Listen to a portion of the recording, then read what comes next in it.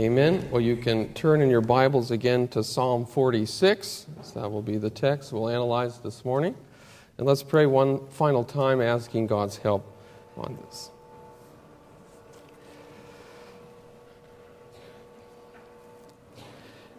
Heavenly Father, we do thank you that we can stay our minds on you, and that you are our source of peace and rest, especially in the midst of a world that is chaotic and nothing but peaceful at many times.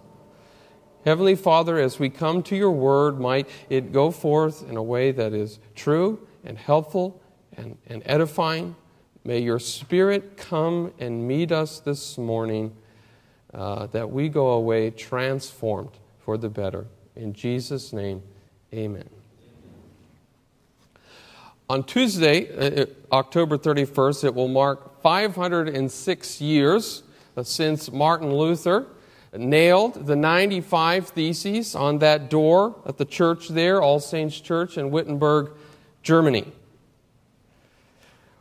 That act that he didn't know at the time was going to revolutionize his life and really the rest of Western history and the history of the world.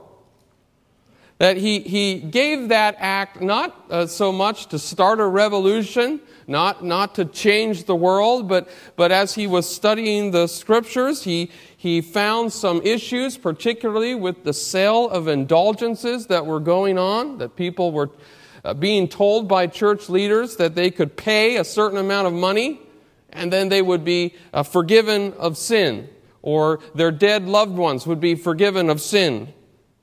And Luther didn't find this teaching in the Bible. And so, as was common in the day, he would post his theses, and he wanted an academic dispute about this.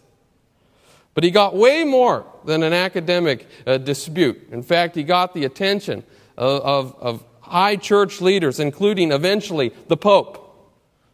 And as Luther studied the Scriptures, he had more than just a problem with indulgence with the teaching of the Catholic Church of the day.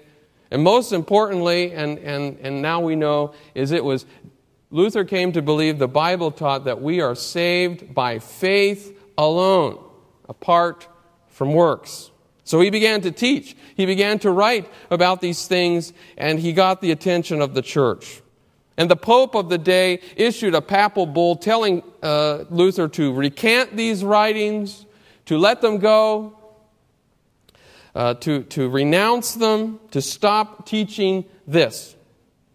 And by the year of 1521, this would have been 4 years later, he got the attention of the emperor of the Holy Roman Empire at the time, Charles V. And so now he has two of the most and politically powerful people in the world out against him. And Charles V calls a diet, a council, in Worms, or Worms in German, where Luther is to give an account for his writings and to recant them in front of the emperor.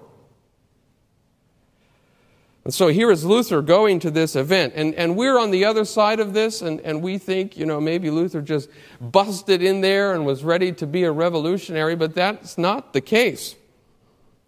That as he's going to this, it's a very serious time, an important time in his life, because he knows his life is on the line as he comes to this event. In fact, he may recall about 100 years earlier, a man by the name of John Huss was called to a similar council to give an account because he was criticizing the church over the use of indulgences. And he was promised safe passage to and from this council, like Luther. But when he got there, he was arrested and burned at the stake.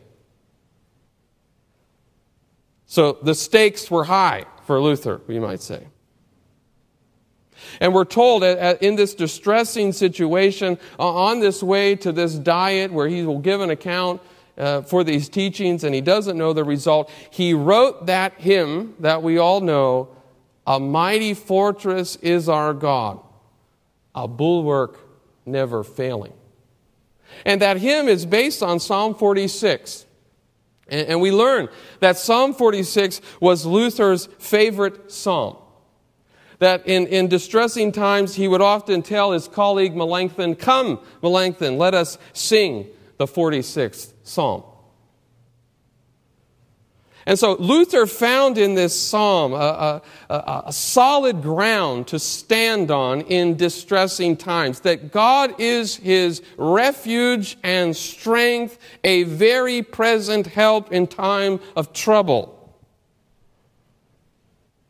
And so that same solid foundation, that same comfort that Luther got from this psalm, I want us to find that today as well. In Psalm 46, this psalm asserts God's power over the earth amidst physical and political tumult, which serves to protect his people. I think that's the point of this psalm. Psalm 46 asserts God's power over the earth amidst physical and political tumult, which serves to protect his people. So each part of that sentence will be the headings by which we analyze this psalm. So first there on your outline, physical and political tumult. The world we live in is a dangerous place at times. It's filled with all sorts of tumult and chaos. And first we see physical tumult that is described for us. The Bible doesn't shy away from the difficulty that living in this world often brings to us. It tells us in verse 2, we won't fear. Though the earth gives way, or the earth moves, or shakes. It's almost like an earthquake is being described here, that the earth is shaking. And what's the result of this? And mountains are moving, or mountains are toppling into the heart of the sea. That the earth is so chaotic that there are these tectonic and tumultuous shifts occurring, that mountains are being moved into the sea. There is nothing really more physically stable in our world than a mountain. That maybe you went as a young kid to the Rocky Mountains, and if you went back later on in life, it would look the same. It didn't move because it's a mountain. The mountains don't move generally. But here we have a picture of mountains being toppled into the heart of the sea. Can you imagine seeing this with your eyes, and the fear and the awe that this would induce in your heart? And the water, the sea, verse 3, is roaring and foaming. As a lion roars over its prey, the sea is roaring. It's foaming, it's boiling, it's bubbling. It is not peaceful, it is raging. And so much that the mountains, these high, stable things, are trembling at this shifting, tumultuous sea. And this picture is one of many kinds of fear-inspiring natural phenomena that occur in our world. Maybe you've lived through a hurricane. Very powerful storms that do massive amounts of destruction. The same with tornadoes, as we've seen in recent weeks and year. Earthquakes can destroy cities and towns and even parts of nations in a matter of seconds. And we can look at these and be afraid. Maybe you've been stuck in a thunderstorm, and you can be afraid at the power of the natural phenomenon. And the point here is that the natural world can be very unsafe and very uncertain. And there's much in the natural world that's out of whack, and it threatens our existence at times. But then, beyond the physical tumult, we have political tumult. Verse 6, nations rage Is that still true today? Do nations rage? Do kingdoms topple? Same word here as the mountains toppling the sea. We have kingdoms toppling. That nations seek to extend their borders, to extend their rivalries, and they attack one another for their various reasons. There's all sorts of raging and conflict, and some kingdoms come and some kingdoms go, and on and on. The history of the world is one of nations raging and conflict occurring. Think of all the war and conflict that has happened since this psalm has been written. We don't know exactly when it was written, but in the time of the Old Testament, maybe shortly after the time of David. This psalm was about to see the rise of the Assyrians and the massive destruction they would do. The Babylonians were going to come. The destruction they did to Jerusalem, they destroyed the temple. We think of the campaigns of Alexander the Great. We think of the Roman Empire. On and on and on, even to our day and our current reality of war in our world. The nations are still raging. Kingdoms are still toppling. This world is not a safe place. And that chaos is heightened in our day by the advance in military technology, that there are capacities, we have technological capacities to destroy nations in a matter of minutes. That's a sobering thought. And that can be a fear-inducing thought when you think about all of the potential harm that could come to us. And we see harm going on. We think of wars in Israel, war in Ukraine, and all of the horrific devastation that is occurring.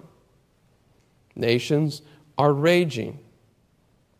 And often the rage of the nations can be against God's people. That this psalm alludes to Psalm 2. The kings of the earth set themselves against the Anointed One. The nations plot together against God. Why do the nations rage and the peoples plot in vain? The kings of the earth set themselves and the rulers take counsel together against the Lord and against His anointed.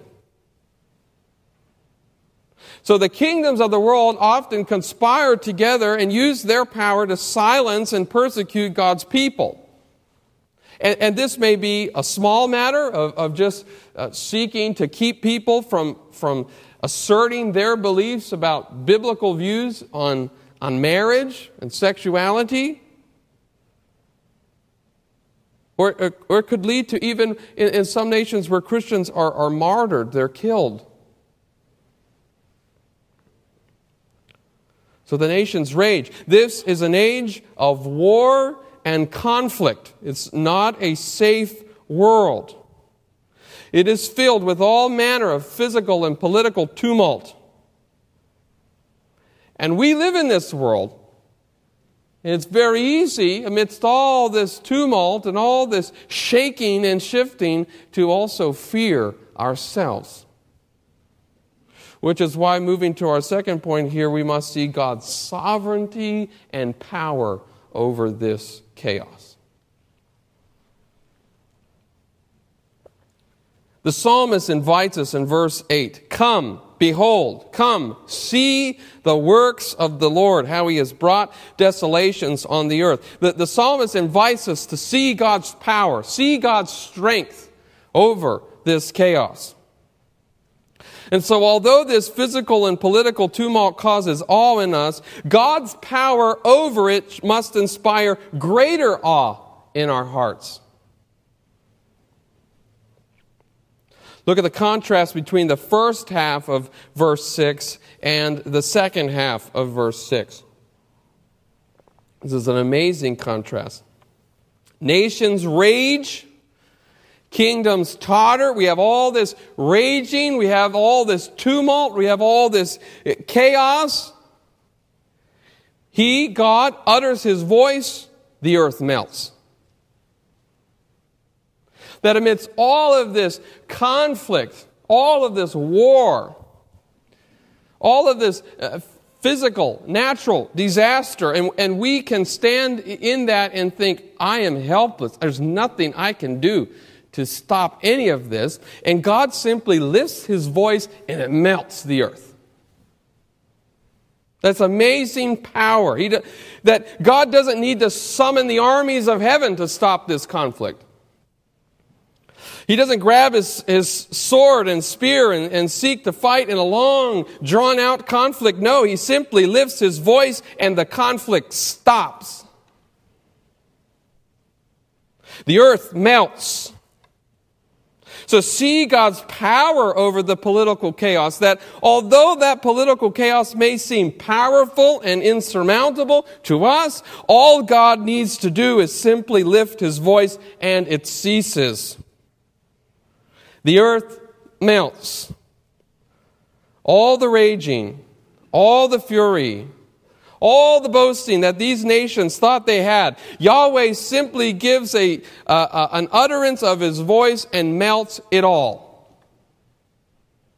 See God's power, His sovereignty over this tumult. Verse 8. Come, behold the works of the Lord, how He has brought desolations on the earth. What's the point here? God is sovereign over the starting and stopping of all war. It is a small thing for God to lift His voice and stop the conflict.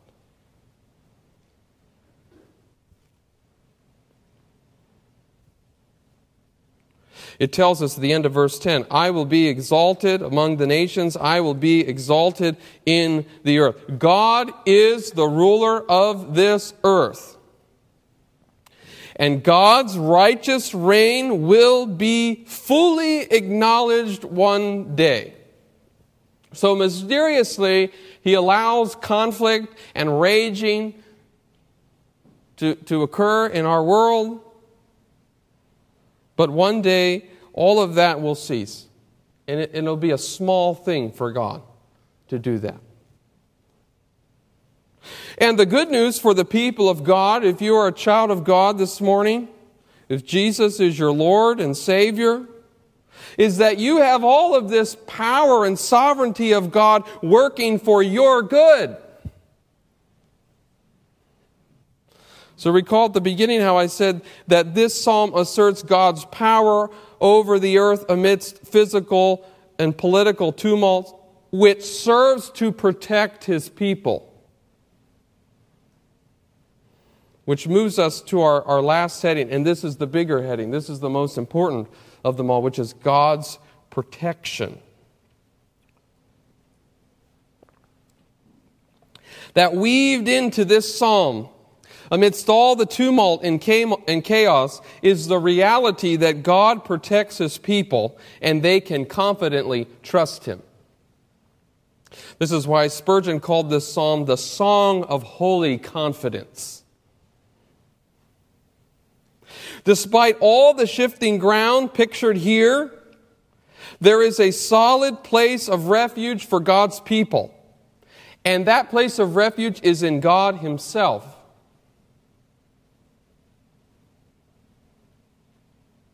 So God is a place of refuge amidst all of this tumult. And maybe you're here this morning and say, I don't need to be reminded of the chaotic nature of this world.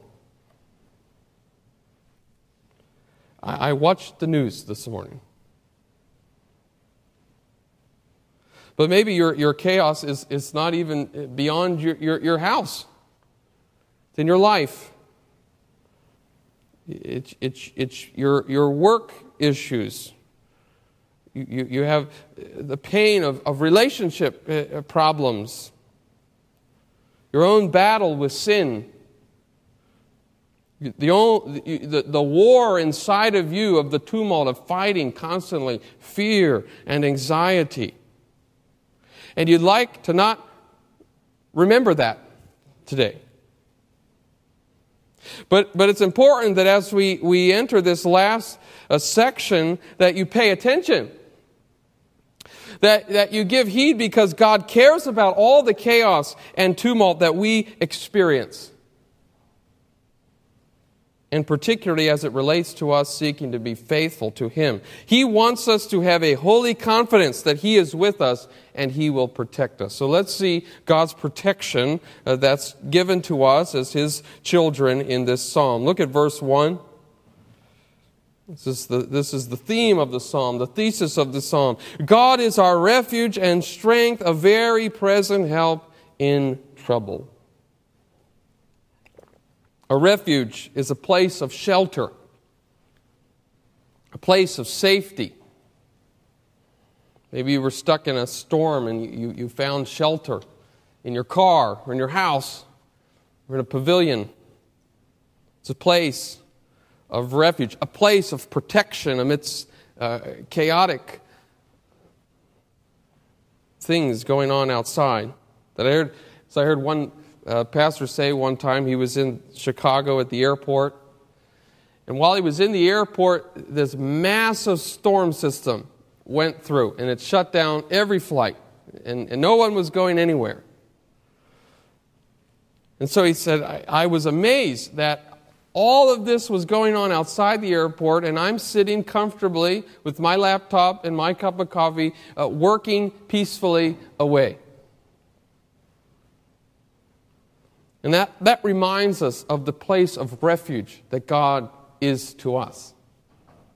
That the world outside may be chaotic and tumultuous, but if we find our refuge in God, it's a place of shelter, it's a place of peace, it's a place of protection. God is our refuge. God is our strength. He is our power and our might. We are very weak creatures. You feel weak? The world can wear us out. Where do we find strength? It's in God, our strength. Third, a very present help in trouble, or put another way, a helper who is always found in times of trouble. God is our helper. And where is He found? He's found at the point that He's most needed, which is when we're in trouble, when we're in distress. And in fact, it's interesting that it's when we're in distress and trouble, that's when we feel that maybe God is the most distant to us. But this psalm says that it's particularly in those times of distress that God is found. He is a helper who is always found in times of trouble. He's not maybe found. He's not found in times past, but may not be there in the future. No, He's always found in our trouble to come and to help us, to strengthen us, to assist us, to be with us, whatever our distress or tribulation is coming upon us. So God's protection is for us as a place of refuge, as strength, and as help.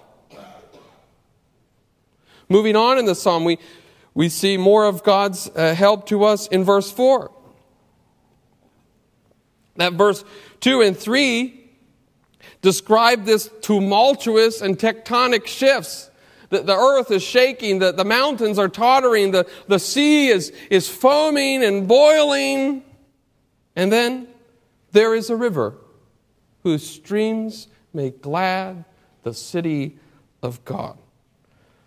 There's a contrast, and you can hear it in my voice, and you can see it in the text of this raging and chaos and this peace and joy and serenity. That verses 2 and 3, they picture this fallen world, the kingdom of man. In the kingdom of this world, mountains topple, seas boil, but in the kingdom of God, there's no such tempestuous sea. There's no such toppling of mountains. There is a quiet, peaceful, flowing river that brings life and strength and happiness to the city of God.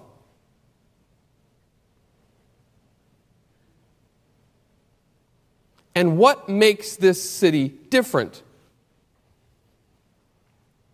Why does this city have such peace? Well, God is with this city. Verse 5, God is in the midst of her. She shall not be moved. Once again, same verb as the toppling mountains.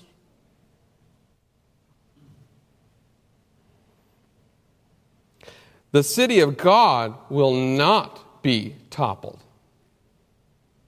The city of God doesn't shift like the mountains in this world's kingdom. It will never be toppled. It will never be moved. God will help her when the morning dawns. In that dark night of distress and uncertainty, as the morning dawns, God is there to help. And so we have pictured for us the kingdom of God versus the kingdom of this world. And the kingdom of this world is one of physical and political chaos and tumult and raging war. But the kingdom of God is one of peace and security and prosperity and joy. The streams make glad the city of God. Amidst all the raging and conflict and war, the people of God in the kingdom of God are glad because they have the presence of God and the help of God. As John Wesley's dying words were, the best of all is, God is with us. Why can we have peace? Why can we prosper and be happy, be joyful amidst a tempestuous world? Because God is with us. And He is our help. And He is our joy. So that's God's protection. What are the implications for us in this psalm? This psalm is simply not a treatise on God's power. It's a weapon of warfare for the believer to equip him or her to live in holy confidence in God in this tumultuous world. And the psalm itself gives us the application. It gives us the exhortation. It told us in verse 8 to come and see, which we've done. We've seen God's power. In verse 10, it tells us to be still and know that I am God. This is a famous Bible verse. Maybe you memorized this. Maybe you memorized the whole psalm. This is an interesting term here. It's translated elsewhere in the Bible as to be alone, to be feeble, to be helpless, to sink. The New American Standard says, cease striving. You could say stop. Or what I think is a perfect rendition of this world, surrender. Lay down your arms. We all have this conflict and raging. Stop. Be still. Let go. Hands up. And know that I am God. The point here is to stop our worrying, stop our striving, to be still before God amidst all the tumult. That it's tempting amidst the chaos to be running around, frittering about, feeling like we must take action. We can't stop. I'm all worried. As the worrier paces the floor, our minds, our bodies feel like I need to be moving. But God says, stop. And it's not idle stopping. We're stopping for recalibration, because this world can knock us out of whack. And we need to stop and know God and see His perspective, see His view, see where He is in this midst, and that will help us to better engage in this chaos. We see the chaos, we see the catastrophe, we see these fear-inducing threats, and we are tempted to worry and fear. This world can bring so much worry in our hearts and in our lives. And you may be tempted to drown yourself in your busyness, to try to ignore your larger worry and concern. Overcome with these tumultuous emotions. I think of the prophet Elijah. Here is Elijah, this great prophet of God, on Mount Carmel. And God does something amazing, that He shows His power so miraculously in consuming the offering that Elijah built there. And it seemed that the people were going to turn to the Lord. What a great time. And then almost immediately after this event, the Queen Jezebel says, I'm going to kill you. And I'm under the oath from the gods to do this. And that sends Elijah into all sorts of emotions, an emotional roller coaster. And God lets him go a little bit. He's tired. He just feeds him. He's patient with him. And then God takes him up on the mountain. And God has an earthquake. God sends fire. God sends the wind. And we're told that the Lord wasn't with the wind. God wasn't speaking to him in there. But what was the purpose of all that? It was to shake this mental mindset that the prophet had, to still him. And then God spoke to him in a still, quiet voice. Elijah, what are you doing here? And God recalibrates him. All have not gone to Baal. There are 7,000 that haven't bowed to Baal. And your work isn't done. So stop this cycle of thoughts, and here is what you need to do. And that's the exhortation to us in this psalm, that it's telling us, quit frittering about.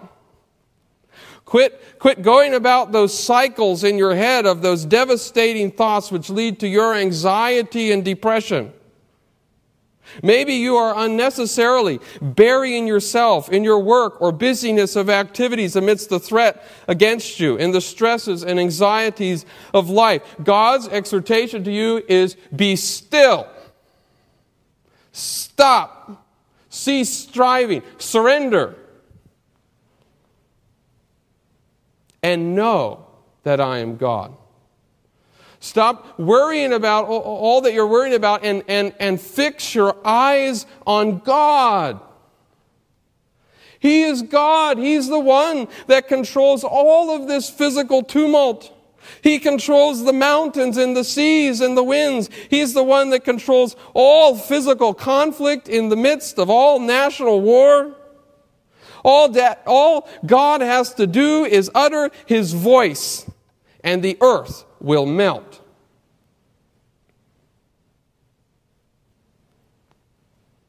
And if God is sovereign over all of those worldwide, tumultuous, physical and political tumults, isn't God sovereign over our lesser concerns? Our lesser causes of fear and anxiety? So what do we do? Maybe you've had a discouraging conversation with your boss in the past week or so. Your job is on the line. What do I do? How do I pay my bills? I thought this was a good career. It's not going well. your mind begins to, what's the exhortation here? Be still and know that I am God. Maybe you've gotten some health diagnoses lately that are discouraging. And you have all sorts of questions of how is this going to pan out and what's going to happen and is there a cure and did we catch this in time? What are we supposed to do in those moments? Be still and know that I am God. And all other, whatever is causing you anxiety, God tells us to be still before Him and remember who He is. That God says at the end of verse 10, I will be exalted among the nations, I will be exalted in the earth. That's the supreme concern of God, His exaltation, and that should be our supreme concern as well. So whatever happens as the result of our conflicts and causes of fears, God will be exalted in the earth. He will fulfill all His plans. And if you are aligned with Him, those plans include for you forever joy in the city of God. So the exhortation is very clear as it tells us in verse 2. We will not fear. There is nothing to fear. Because our sovereign God is with us as our help, as our refuge, as our strength. That this psalm does not shy away from the harsh and fear-inducing realities of this world. Yet for the child of God, we don't have to live in fear. So when you are faced with great trouble and distress, you can come to this psalm and recall the great works of our God. Use this psalm. Use the truth in this psalm about God to still your soul.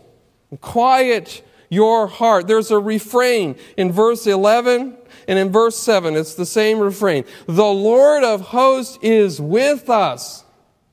The God of Jacob is our fortress. Calvin says of this, our faith can be fixed firmly in God when we truly rest in these two divine attributes. His immeasurable power by which He can subdue the world. He is the Lord of hosts, the Lord of armies. God has all power. And secondly, His fatherly love declared in His covenantal word to Abraham. He is the God of Jacob. God is all-powerful, but also He is our God. And He is our Heavenly Father. So in Christ, God is with you, God is for you, and you can be confident and trust in Him. Amen. Let's pray.